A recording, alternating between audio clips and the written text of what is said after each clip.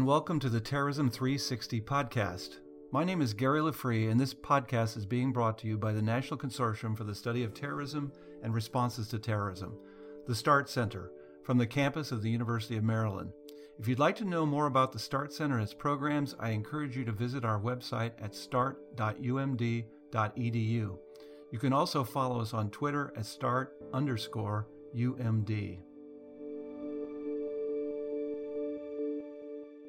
Our guest today is Dr. Jessica Stern, who is a research professor at the Pardee School for Global Studies, Boston University. Jessica received her PhD in public policy from Harvard, a master's degree from MIT in chemical engineering, and her BA from Barnard College in chemistry with a minor in Russian. She's a research fellow at the Center for Health and Human Rights, Harvard School of Public Health, and a member of the Hoover Task Force on National Security and the Law at Stanford. From 1994 to 1995, she served as the director of Russian, Ukrainian, and Eurasian Affairs for the National Security Council. She has a long list of awards and prizes, including a Guggenheim Fellowship in 2009. She's published widely during her career, including a 2015 book called ISIS, The State of Terror, a 2010 book called Denial, A Memoir of Terror, and a 2003 book called Terror in the Name of God, Why Religious Militants Kill. Jessica, welcome to the 360 podcast. Thank you so much for having me. Yeah, it's great to get a chance to catch up. I think I haven't had a chance to talk to you in quite a while. So we sort of have been starting these podcasts out with a little bit of an overview of each of our guests' career. And I have to say, you have, in fact, one of the more fascinating careers of the people that have been included. So you go from studying chemistry at Barnard, MIT, working with National Security Council, to eventually being a widely respected terrorism scholar.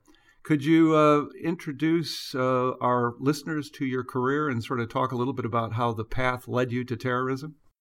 Sure. I always, when students ask me this kind of question, I always want to make sure that they understand that this is not a career path I recommend.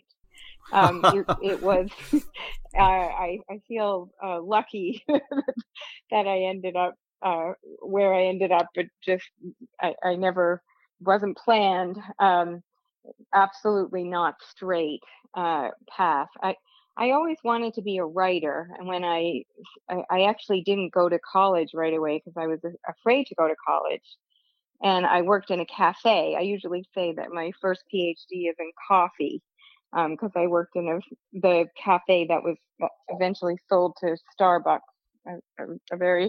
a great cafe in Harvard Square called Coffee Connection. But I thought I would be a writer once I started college, and I got a really bad grade in English, and I got hurt feelings. And so it turned out that chemistry came easily to me. So I know there are going to be a lot of students listening, and I want to say to students, don't get hurt feelings and change your direction just because you get one bad grade. Anyway, chemistry was much easier for me. I know that's unusual, but it was. Writing was excruciating for me. And I was planning to get a PhD in chemistry. I'd been working in a lab at Columbia when I was an undergrad, and I was about to start my PhD with the same researcher I had been working for, Jackie Barton, when I heard about this weird program at MIT that allowed students who had studied science or engineering to learn about policy. It was called technology policy, and I was intrigued, and I started out. My policy questions were all about chemical weapons, which obviously made sense. And then I switched to Harvard for my PhD, and at that time, terrorism was a very, unusual topic of study, but I heard one lecture by Brian Jenkins, the very famous That's funny. brand We just analyst. we just had Brian Do you on. have him on the show? Or? Yeah, very recently. Yeah, so maybe one or two podcasts before. it was just one lecture. He came to Kennedy School, and that just that one lecture completely changed my life. I just knew then I had to work on terrorism. And my advisor at the time obviously thought this was completely bizarre. It was Ash Carter, who ultimately became Secretary of Defense. And I think he was quite uninterested in my dissertation, especially the part on terrorism.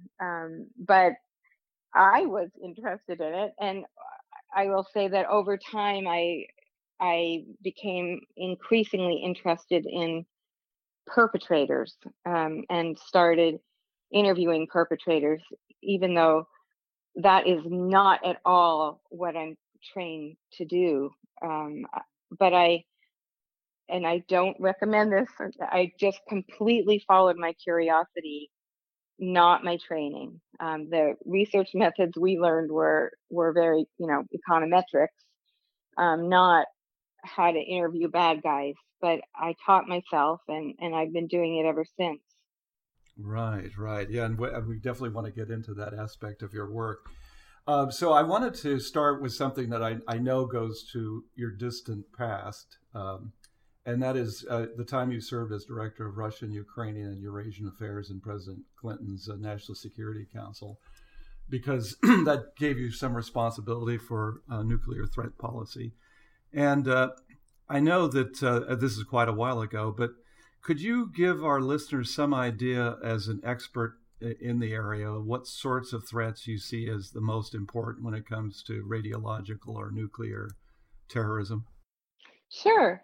Um, when I was at actually first I was at Lawrence Livermore National Laboratory. I was a postdoc in intelligence, and from there I went to the National Security Council. And when the Soviet Union broke up, there was a great deal of worry about loose nuclear material. I mean, we were worried also about loose nuclear weapons, but the main worry was loose nuclear material and the possibility that terrorists or criminals or governments could get access to those nuclear materials. And uh, we actually went and took some of the material from Kazakhstan that was poorly secured and took it to a secure place. And that's a lot of what we were doing. It was a moment in history where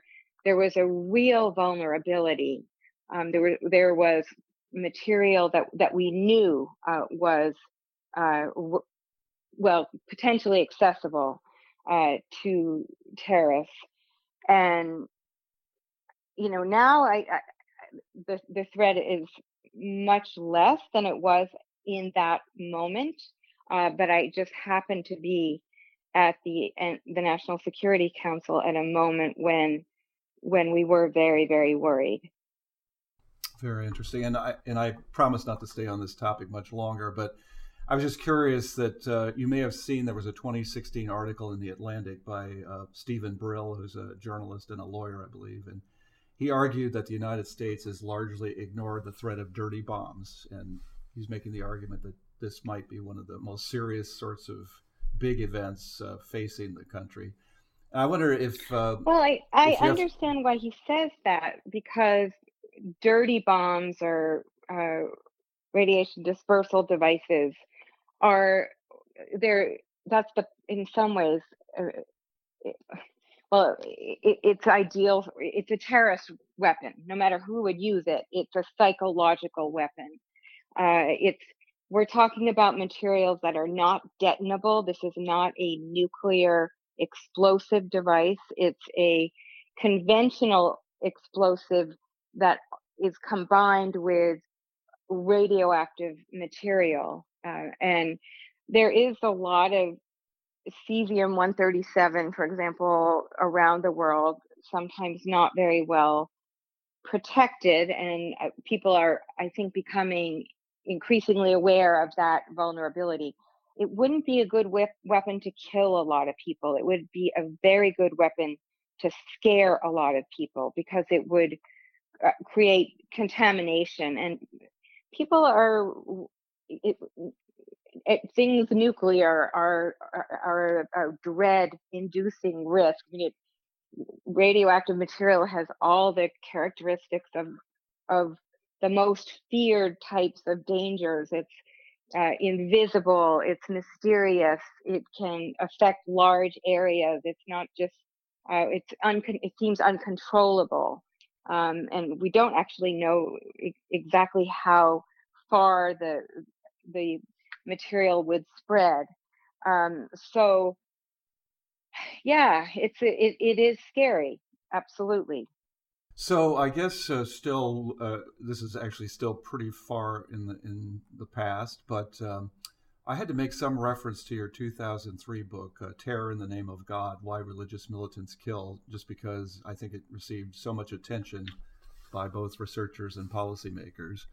And so in the book, I guess there's an attempt to associate religiously inspired terrorist attacks with a wide variety of religions, and yet when we look at the last 20 years, we have a situation where most of the most serious terrorism facing the world has been carried out by radical Islamists.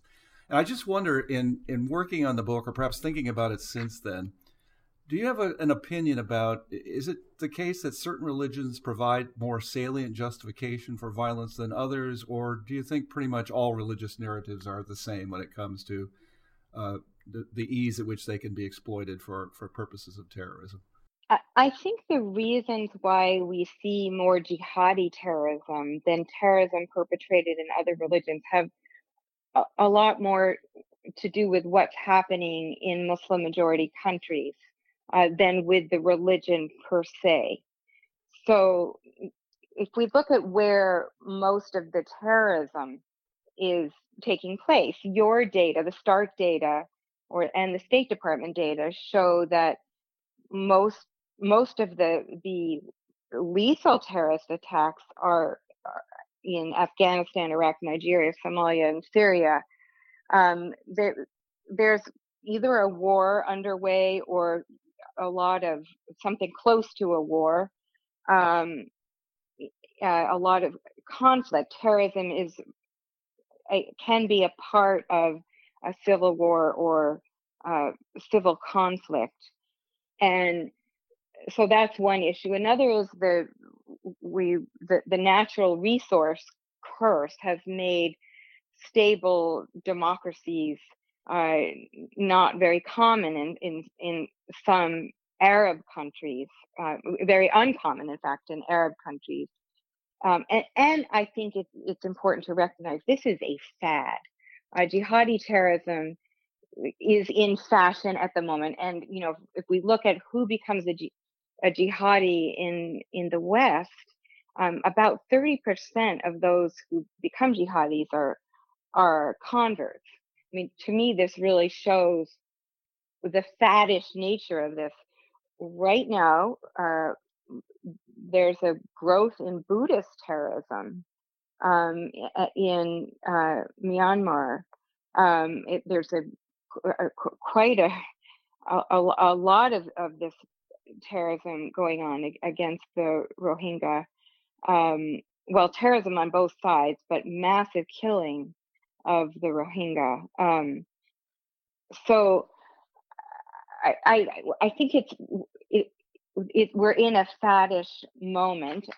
I mean, we're in a moment when jihadi terrorism has been a fad. Looking forward, I don't know how long this fad will last, but one thing I think about quite a bit is the fear that some white people have about the demographic shift in the United States. There are some whites who really believe there's a so-called white genocide. As of 2013, there are more non-whites born than whites, and if you talk to white supremacists or people who consider themselves activists on the part of white people, they will tell you that this is not their vision for America, that their vision is that white European culture is should is dominant and should be dominant, and that the immigration and the the growth in non-white just by virtue of birth, that change, that demographic change, is not what they expected and is completely unacceptable. So I think we may see a fad uh, there. That's interesting. We had earlier on David Rappaport, talking about His his notion wave. of terror. Exactly, and this question came up, and he was sort of sanguine about predicting another wave, but we have actually in our global terrorism database, we've seen the biggest decline in worldwide terrorism attacks in the last 3 years that we registered in the past half century. That's So whether amazing. this, yeah, I know, whether this is the beginning of a sort of decline in what Rappaport calls this religiously inspired wave, I guess it's too early to tell, but it is interesting. So, well, maybe we could move a little bit closer to real time. And I was interested in reading this article you had in 2013 in Time. It was about the importance of winning the hearts and minds of people in the war on terrorism. And in the article, which happened right after the Boston Marathon bombing, and you have some reference in there to a State Department program that was set up to deal with social media and the use of social media to further terrorist causes. It was called Think Again, Turn Away. And Time magazine applauded the State Department, but they also were pretty critical about how likely this program was to be effective. And certainly since this time, we've only seen more and more emphasis on the use of social media by terrorist organizations. And I wonder, I know you've thought about these issues a good deal. Do you have some sort of suggestions for governments about how they should be countering the use of social media by radical political extremists? I, I think we need to recognize that terrorists are constantly innovating, and we need to be innovating as well. And absolutely, social media is something they've been exploiting, and they're doing a much better job of exploiting social media than we are at fighting their use of social media. I thought it for you know, for the government to get involved, at least in some way, seem important to me. I mean, as an experiment. I mean, if we think about responding to tariff use of social media or any kind of marketing that they do that we can respond to in a non-kinetic way, that is so inexpensive compared with uh, war. I mean, if we think about how much we've spent on counterterrorism, much of it in uh, most importantly, the wars in Iraq and Afghanistan. Um, this is a very, very inexpensive experiment, and it doesn't kill anyone. So I'm very much in favor uh, of of experimenting to see what might work. I think you're right that the Think Again, Turn Away campaign maybe wasn't that effective. The idea was that if kids figured out what the real jihad was about, um, they wouldn't be seduced by the idea of going to be involved in, a so-called five-star jihad.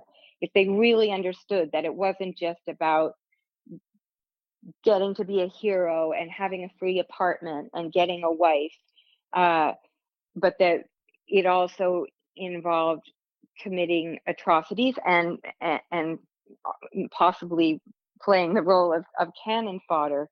Um,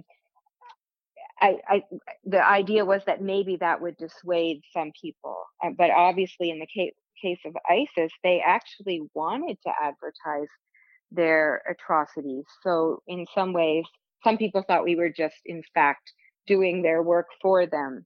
by showing the atrocities they were carrying out. Uh, we see social media companies also getting a lot more involved over time. And I think that's really important for them to try to keep up with the effort to take the material down. But it's very expensive to monitor. And many social media companies rely on people to alert them about what's happening. And that's even responding to those notifications or is expensive, and not all social media companies are as good at taking it down as others. I mean, I think Facebook's a leader here, and in fact, training other social media companies. But even Facebook isn't able to manage the job very well. So this is an area where the terrorists, I think, have for a long time been doing better than the counter-terrorists. But it's always a kind of catch-up game where we put up countermeasures and they find countermeasures to our countermeasures and so on. You know, as soon as you start talking about the sophisticated use of social media by terrorists, I mean, what pops into my mind immediately is ISIS. And you were, working very closely on ISIS and trying to understand ISIS and its supporters. Were you at all surprised, as you're studying ISIS, were you surprised by the level of sophistication of ISIS with regard to their use of social media? Yes, yes, I will tell you in the beginning, absolutely shocked. The sophistication of their filming, in the very beginning, yes. I mean, over time, we weren't surprised, but early on, it was so different from Al Qaeda, where you'd see hear tape recordings of Bin Laden or Zawahiri droning on and on, very boring marketing. And wow, ISIS's marketing techniques were not boring, quite horrifying. I wasn't able to watch the really violent material, but I teamed up with a guy who really specializes in terrorist use of social media, and he is able. Luckily, I didn't have to do it myself, or certainly not too much of it. That's J.M. Berger. He'd been involved in watching terrorists on online for a long time. But yes, I will tell you, I'm a kind of an old person, I guess. I was shocked how good they were at it. And actually, I'll say, as a professor, I'm amazed by how good my students are at it. So much better than we are. And one of the really most fun projects I've gotten to be involved in is this global competition where, rather than having middle-aged people in the State Department try to come up with counter narratives on social media, we have young people, college students, or in a couple of cases, high school students, in a global competition to see what kids are able to come up with, how young people who are about the same age as terrorist recruits. I don't know whether we've dissuaded anyone from joining a terrorist organization, but it's really incredibly moving to see the energy of students in trying to respond to this threat. Students all over the world are involved in this. Right. Yeah, and I certainly have run into that phenomenon at the Start Center with our 20-year-old interns that work here too. So let me pivot a little bit, even more recent in time, and in fact, something that happened within the last year, when the Trump White House unveiled a budget proposal that cut all funding to Department of Homeland Security countering violent extremism programs. So, as you know, these are the programs which have provided grants to communities to counter radicalization through outreach. Just in general, what do you think about this policy, and what role do you think government, and in particular the U.S. government, should be playing in countering violent extremism?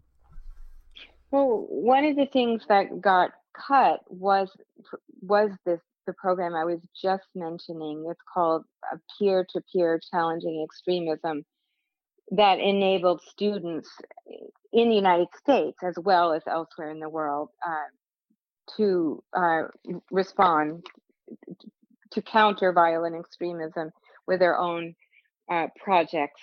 So the global program is actually funded by Facebook, and the U.S. program was funded partly by the Department of Homeland Security, and that was cut, um, unfortunately. Uh, when I'm excited when we try to find non-kinetic responses to terrorism. I think whatever we can do um, in the not that's not kinetic, it is much less risky in terms of further mobilizing more terrorist recruits. Violence itself, it can the kinetic response to terrorism can actually be used by terrorists to further mobilize. What has happened, however, is that programs that were labeled CVE were considered stigmatizing. So the CVE programs, for example, in the Somali refugee community, there was a lot of pushback, not just on the right, and as you mentioned, the Trump administration cut funding, but also on the left. So it it it seemed like a really good idea when we were all first excited about it. The a group in the Department of Homeland Security was trying this out. I guess it wasn't as good an idea as we hoped. I will tell you one of the reasons I was excited is I've spent quite a bit of time talking to mothers in the Somali refugee community, and they were desperate for help. I mean, if you think about what it feels like to have your kids stolen by either an idea that they or a recruitment drive they see online, or in some cases by actual human recruiters to come to far away and fight in somebody else's losing battle as cannon fodder. I mean, for a mom, that is just the worst possible thing that could happen. And these mothers were really desperate for help. And so that's one of the reasons why I I thought, gosh, we really need to do whatever we can to help this community. It's severely traumatized community and vulnerable to either recruitment or self recruitment to terrorist organizations. More vulnerable than uh, other Muslim communities in the United States, or in the United States.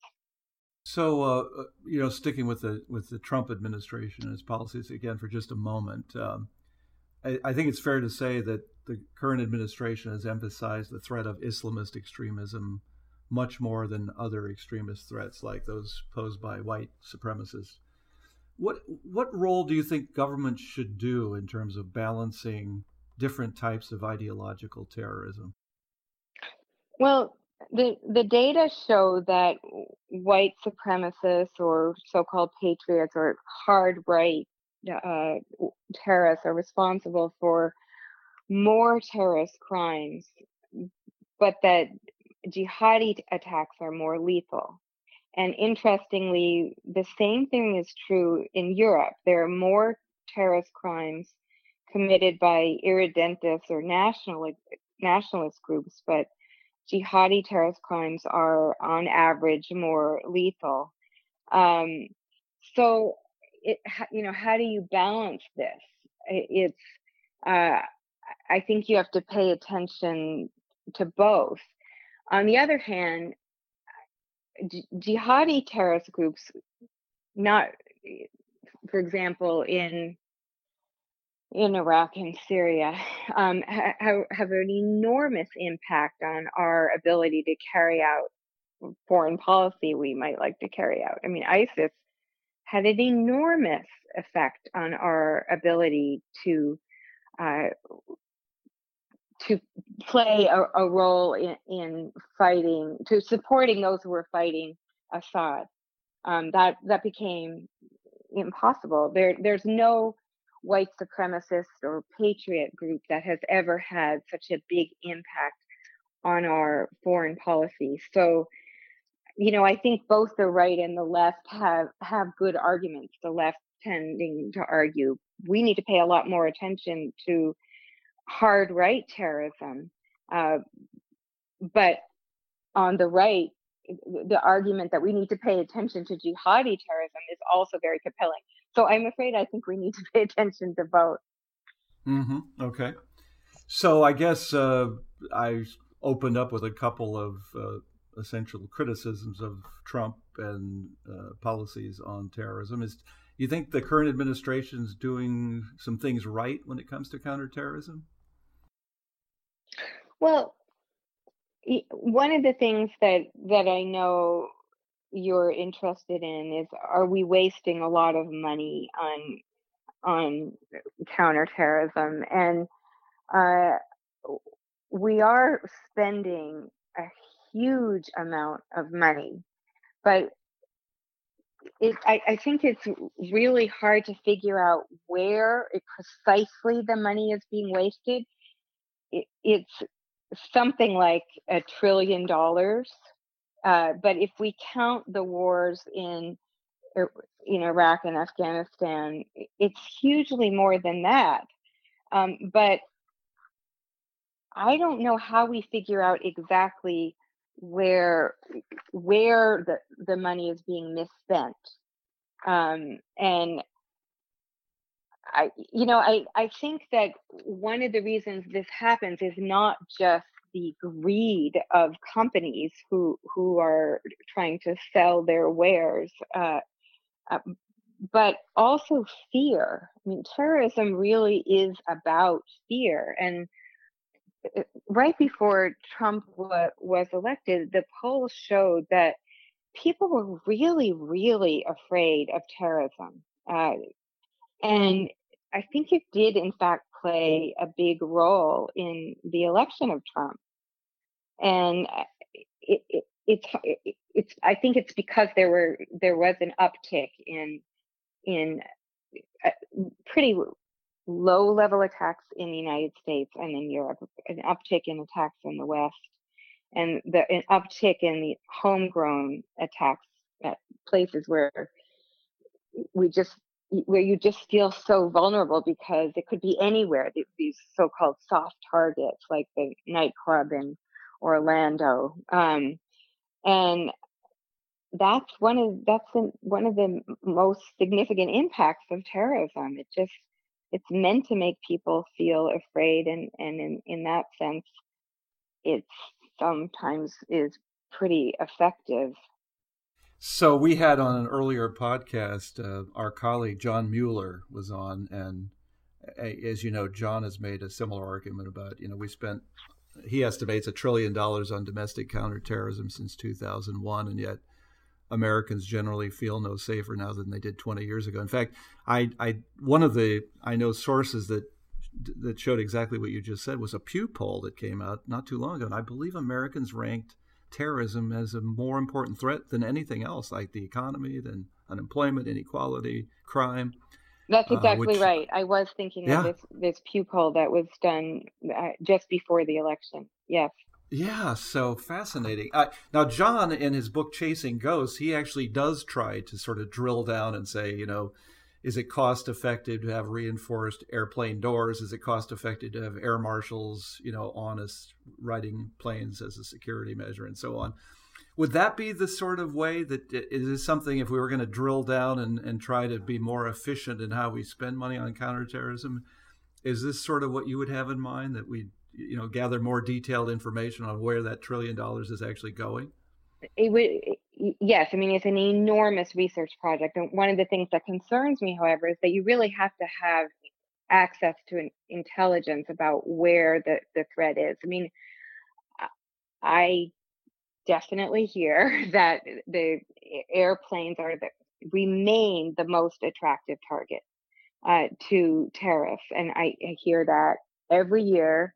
Um, I'm part of a group organized by the Aspen Institute, the Homeland Security Advisory Group, and every year we get briefed, and every year we're told that. And the security at airports is incredibly expensive, and I understand the frustration, but I I don't think that would be the first place I would go to cut, just based on what I'm hearing. I think it's very hard to figure out where the money's being misspent just by looking at how much we're spending. I think you have to match where we're spending money and where the real threat lies. It's not easy for academics to figure that out. And I think often people in the government don't have time, or maybe don't have the incentive to figure it out. It's a real problem. Um, and maybe that's something that, we in the counterterrorism community could, could propose, that a serious effort be undertaken to try to figure out which monies where money might be saved. But I think it's just hard to do without access to at least a summary of what we know from intelligence. Mm-hmm. Right, right. And it does seem, it strikes me that we've made lots of progress in the research arena in terms of understanding terrorist attacks and the motives of terrorists and groups and so on. But I would say much less in terms of understanding how governments respond and how effective different types of responses really are, and certainly how cost effective they are. Yeah, So, you're right. I mean, there must be some people somewhere who work on it, but it's not our little community of terrorism researchers, with yeah, and Homeland as you Security say, researchers, I guess. yeah, and it's very difficult to get governments to share that kind of information with researchers as well. So, I mean, so the fact that what you have done, what START has done, is make data available to terrorism researchers mhm. about past attacks, and that helps quite a bit. But it's not the only thing we need to evaluate the cost of the effectiveness of programs. We Yeah, need to know what clearly. terrorists are talking about. I was just saying that I'd like to turn now to one of the most interesting aspects of your career. You referred in the introduction to being trained in chemistry, but then spending a lot of your professional life doing interviews.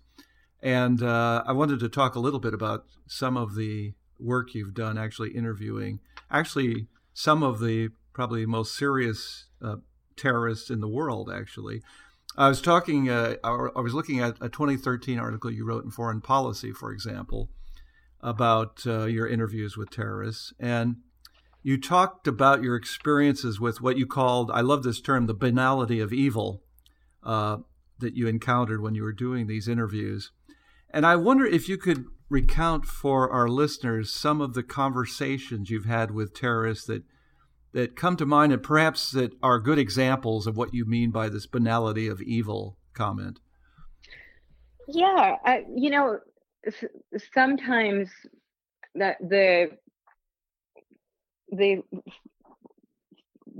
sort of followers, I think, they're more likely to be an example of banality of evil. The more interesting interviews, I think, are of leaders, and I'm not sure that they're not just following through on routines, or it's, there's you can't explain their decisions. It's not by looking at a bureaucracy, a terrorist bureaucracy. And I know that in that article I talked about a neo-Nazi that I interviewed in Scandinavia. Actually, he's imprisoned, and um, when I went back and looked at that article, I realized he's not a good example of. He's not banal at all. He he really he it was almost as if he was trying to tell me I am a psychopath. He was telling me I love to kill people. I get pleasure out of killing people. This is the first and thankfully only time that I've heard anyone say that, because it's actually very, very upsetting to be in a room with someone who's saying something like that. And he even said that he didn't get the same kind of pleasure from torturing people that he got from killing people, but he has a theory that all terrorism is perpetrated by people who like to kill, and they adopt an ideology to excuse to as a way to justify something they want to do anyway. And I I don't think that's true across the board, but I think there is some truth to it. I think that we do sometimes see people drawn to terrorist violence because they're drawn to violence. And we sometimes see them drawn to terrorist violence because they they're after friendships or camaraderie, or their brother is in the group, or because they think it's glamorous, or very importantly because they're going to make money. That's not something you see for example, you don't see jihadis in the West joining because they're going to make money. But when I first started doing this kind of work, I really expected to hear that terrorists do what they do because they're so motivated by the ideology, by the injustice they see, and that they want to right, that they're really idealists. And I was really shocked to discover that their interests are more human, that they choose a terrorist career for some of the same reasons that people choose other careers. I mean, especially in a war zone, or a place where terrorist groups are being used by governments as part of their military policy.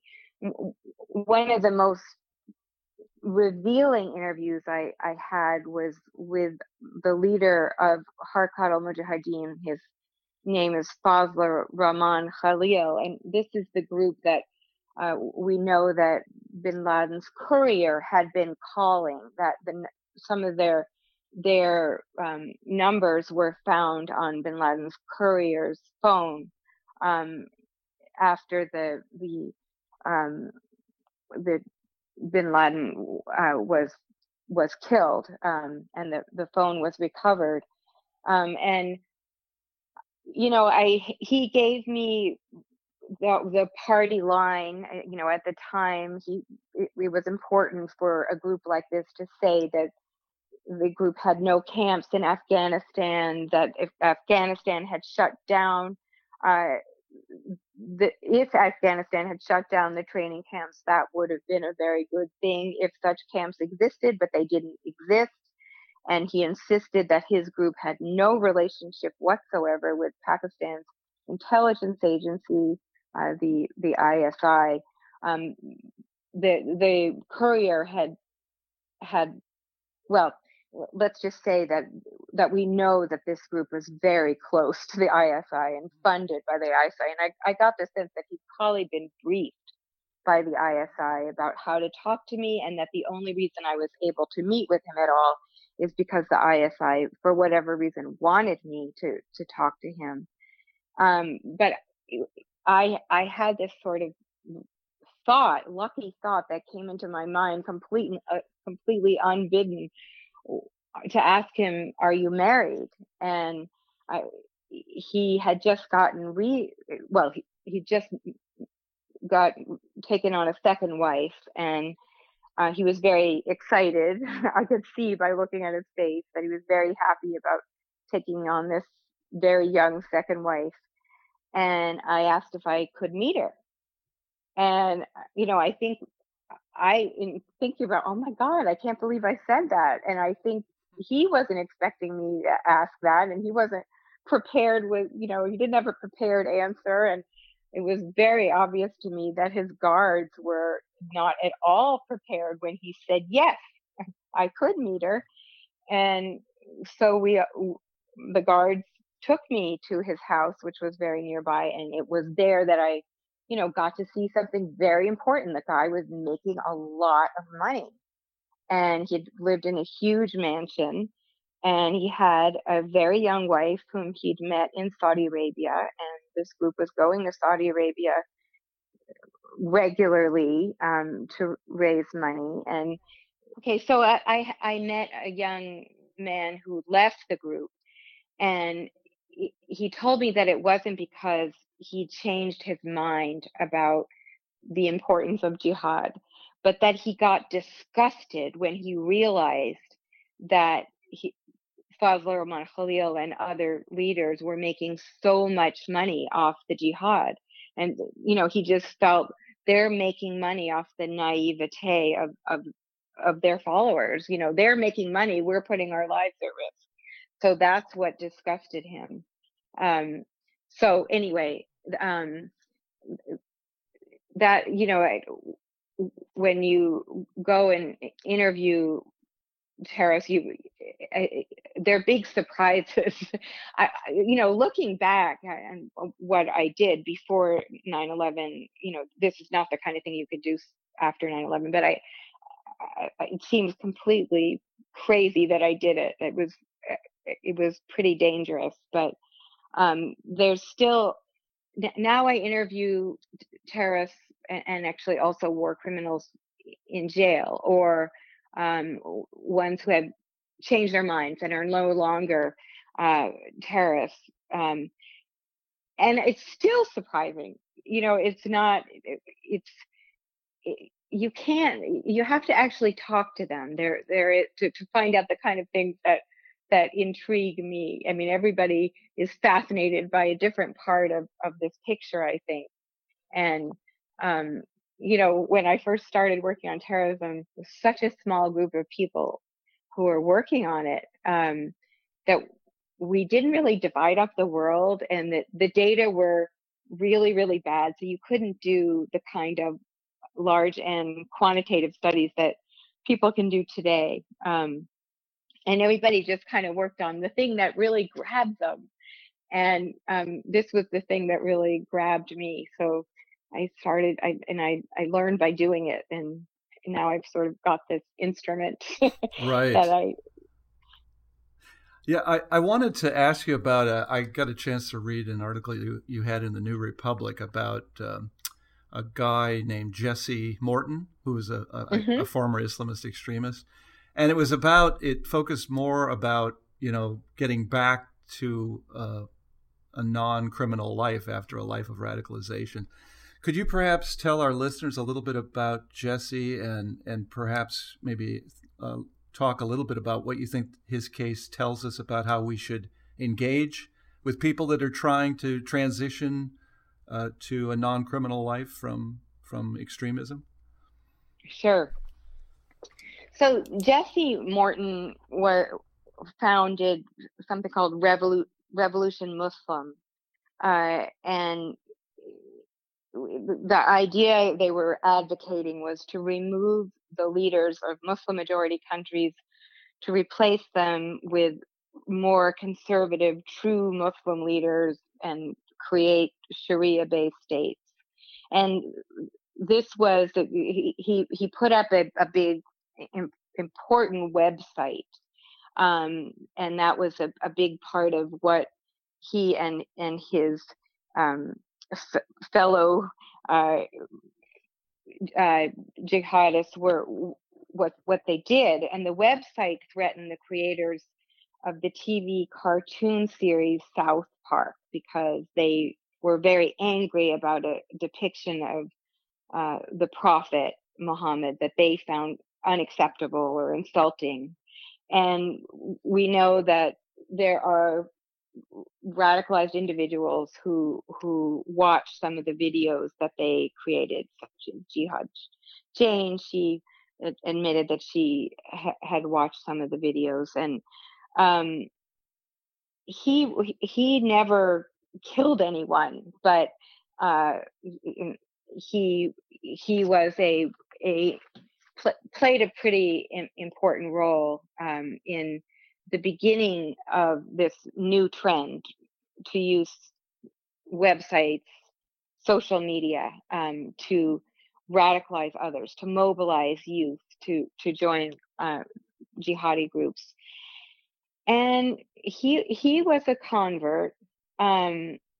He he's a kid who's very well, no longer a kid, but he is very open now about the fact that he was and mentally ill, that he realizes now that he was bipolar, and he also recognizes that he had post-traumatic stress disorder from his upbringing. I mean, it's a very sad story about what happened to him. He was doing really, really bad things, but and I think he came to regret his role. And he worked undercover for the FBI when he was in prison and when he came out of prison. And I realized, well, what happened was Jesse contacted me as soon as he got out of prison. He'd actually wanted me to come talk to him when he was in prison. And I was very resistant in the beginning. I guess I had a book deadline. I can't remember what was going on, but I really resisted responding to his emails. But eventually I met him, and I realized this guy really knows about certainly how he was mobilized and how he tried to mobilize others, and he could play a really important role. And I will say that I strongly encouraged George Washington University to hire him as a terrorism expert. I was one of the people who supported that idea. It was a pretty risky thing for George Washington University to do. He was very clear that he needed therapy, and he just was not able to get the therapy he said he needed. And it was pretty heartbreaking. And sure enough, he's an example of recidivism in one sense. He went back not to terrorism, but to criminal activity. He ended up getting rearrested on charges of drug abuse and also soliciting prostitutes, I believe it was. And he went back to prison, and he's gotten off drugs, and he's getting treated for his bipolar disorder. I again think this is a very important experiment. Here's a guy who knows a lot about, as I said, how he tried to mobilize others, how he was mobilized, what his own vulnerabilities were, why he was vulnerable to that narrative. And he's also just a fantastic writer. So I think he has an important role to play. Would he be good at helping de-radicalize others? Could he play a useful role, for example, in prison? We have quite a few, I think it's about 300 high homegrown violent extremists who are going to be getting out of prison, I think, in the next 5 years. Would he be able to do that? You know, I think it's worth trying. Again, it's so inexpensive compared with so many other counterterrorism initiatives that we have. I think it would be really interesting to try to measure the impact of anything he does, if he does get involved in that, for example, in prison. But I definitely think it's worth trying. Mm-hmm. So I've got to ask you this as someone who's probably done more interviews with former or current terrorists than just about anybody else in the research community. Have you ever worried about your own safety when you've been doing these interviews? I will be very honest with you. I was diagnosed with post traumatic stress disorder myself, and I remember you invited me to speak. Gosh, when was it? It was sometime after 9/11, and there was a student in the audience who asked for my advice. She wanted to go somewhere and interview Oh, I remember terrorists, that. Yes, yeah. Uh-huh. and I thought what she was proposing was really unsafe. And you know, if I had gone to somebody else and said, Is it okay if I go and talk to people who are members of Bin Laden's International Islamic Front? If I go by myself, a woman with no protection, um, I assume they would have discouraged me. If I asked myself as a somebody who got treated for PTSD, was that a good idea? Absolutely not. I and I think it's possible to do this kind of work um, in a much safer way than I did it. Was I ever scared? Yes, I was definitely scared, but people with PTSD often have trouble recognizing fear. Uh, so I got a lot of adrenaline, which I interpreted as curiosity and excitement. But I realize now that I was making use in a way, productive use of PTSD, but it was very dangerous. And we would have said that everyone would have said that I was incredibly stupid if I didn't survive. The way people sometimes spoke about Daniel Pearl, the Wall Street Journal reporter who was killed. I mean, I did many of the same things he did. People said afterwards, because he was killed, it was foolish. You know, journalists often do things like that. Looking back on what I did, I, I, I feel I look back and think, wow, that was really stupid. Um, and I realize now that I'm still really learning, doing it in a much safer way. No, you can take all of that out if you want, or No, even what I'm saying now, you I can think keep it in or take it out. it's fascinating, and I think we had Mark Sageman on one of the earlier podcasts, and he's very big on the importance of primary data in terms of studying terrorism. And I think your information so far, you're getting information that I think not many people in the research world in this area are getting, and so it does seem like it's incredibly valuable. In fact, I wanted to say, like, if you sort of step back for a moment and you think about all of these conversations you've had with active or former terrorists, can you generalize about what are some of the things that this tells us in terms of the best way to respond to terrorism? What do your conversations with operating terrorists tell you about what we should be doing in terms of effective counterterrorism? I think it really depends on the situation. I mean, as we said earlier, a lot of terrorism actually comes about on the sidelines of a civil war. And how we respond to that kind of terrorism, obviously, is very, very different from how we would respond to kids who are getting recruited in the West. I mean, it terrorism in when it's part of a war really can be a job, and uh, uh, it can young men will sometimes choose which group to join, not so much on the basis of their ideology, but on the basis of how much they're going to get paid, how much their family will get if they get killed, and so on. And how you stop that kind of terrorism? Well, often it's, how do you stop that war? And that depends on the war, and it's also a really difficult question to answer. How do we stop young people from getting recruited to white supremacist groups? How do we stop them from getting recruited to jihadi groups when they're in the cushy West? There's no war going on in the United States that terrorists are joining. If there is the so-called white genocide, that's a kind of imaginary war. At least it seems imaginary to me, and I assume you too, and I assume to most of our listeners. There's no real jihad going on here at all.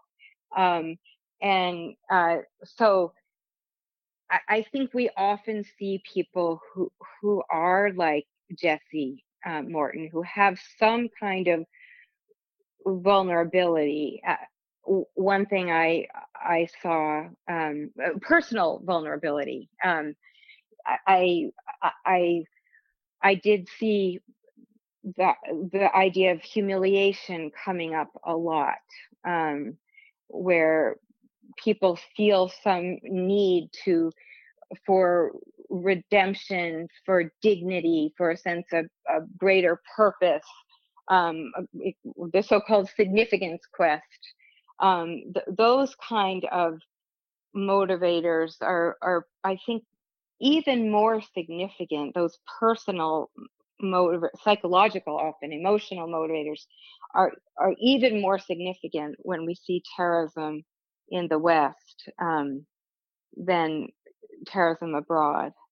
And sometimes I think it's the disease that we need to address is violence. That's the real disease. The ideology is not so much a problem as much as violence, and this is a major challenge.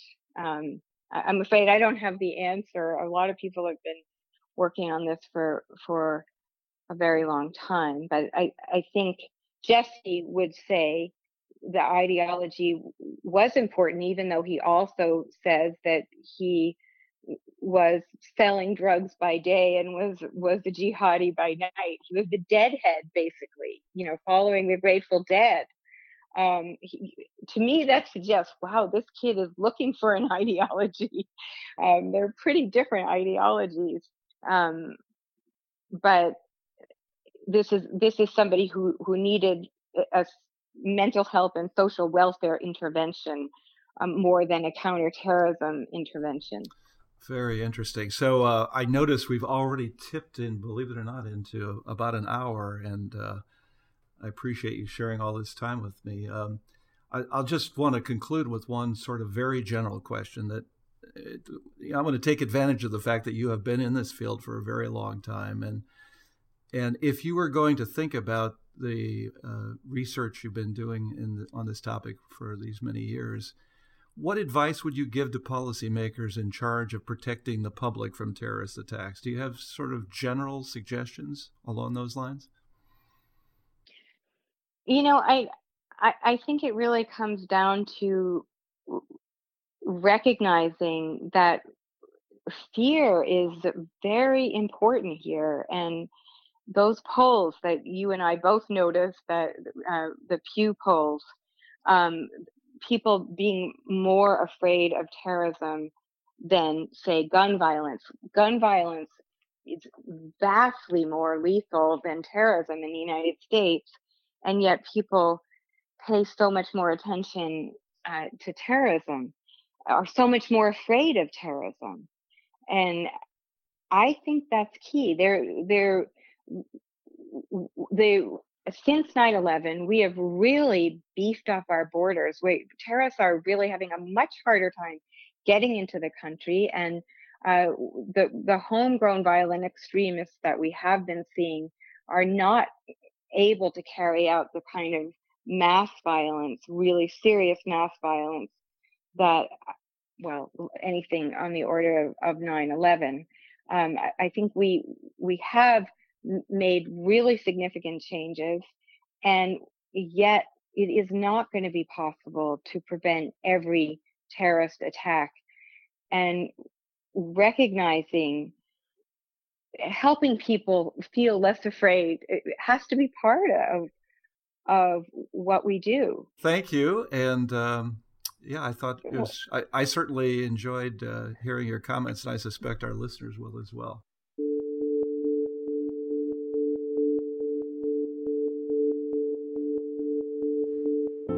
Terrorism 360 is a production of START, the National Consortium for the Study of Terrorism and Responses to Terrorism at the University of Maryland. Established in 2005 as a Department of Homeland Security Center for Excellence, START investigates the human causes and consequences of terrorism. If you enjoyed this podcast or would like to learn more, visit us online at start.umd.edu. I had lots of help in putting this podcast together. I'd like to thank Jessica Ravinius, Alexa Kotman-Robinson, Sam Koralnik, Bo Jiang, Michael Becker, Kasia Yasko, Rachel Gabriel, and J.D. Hansel.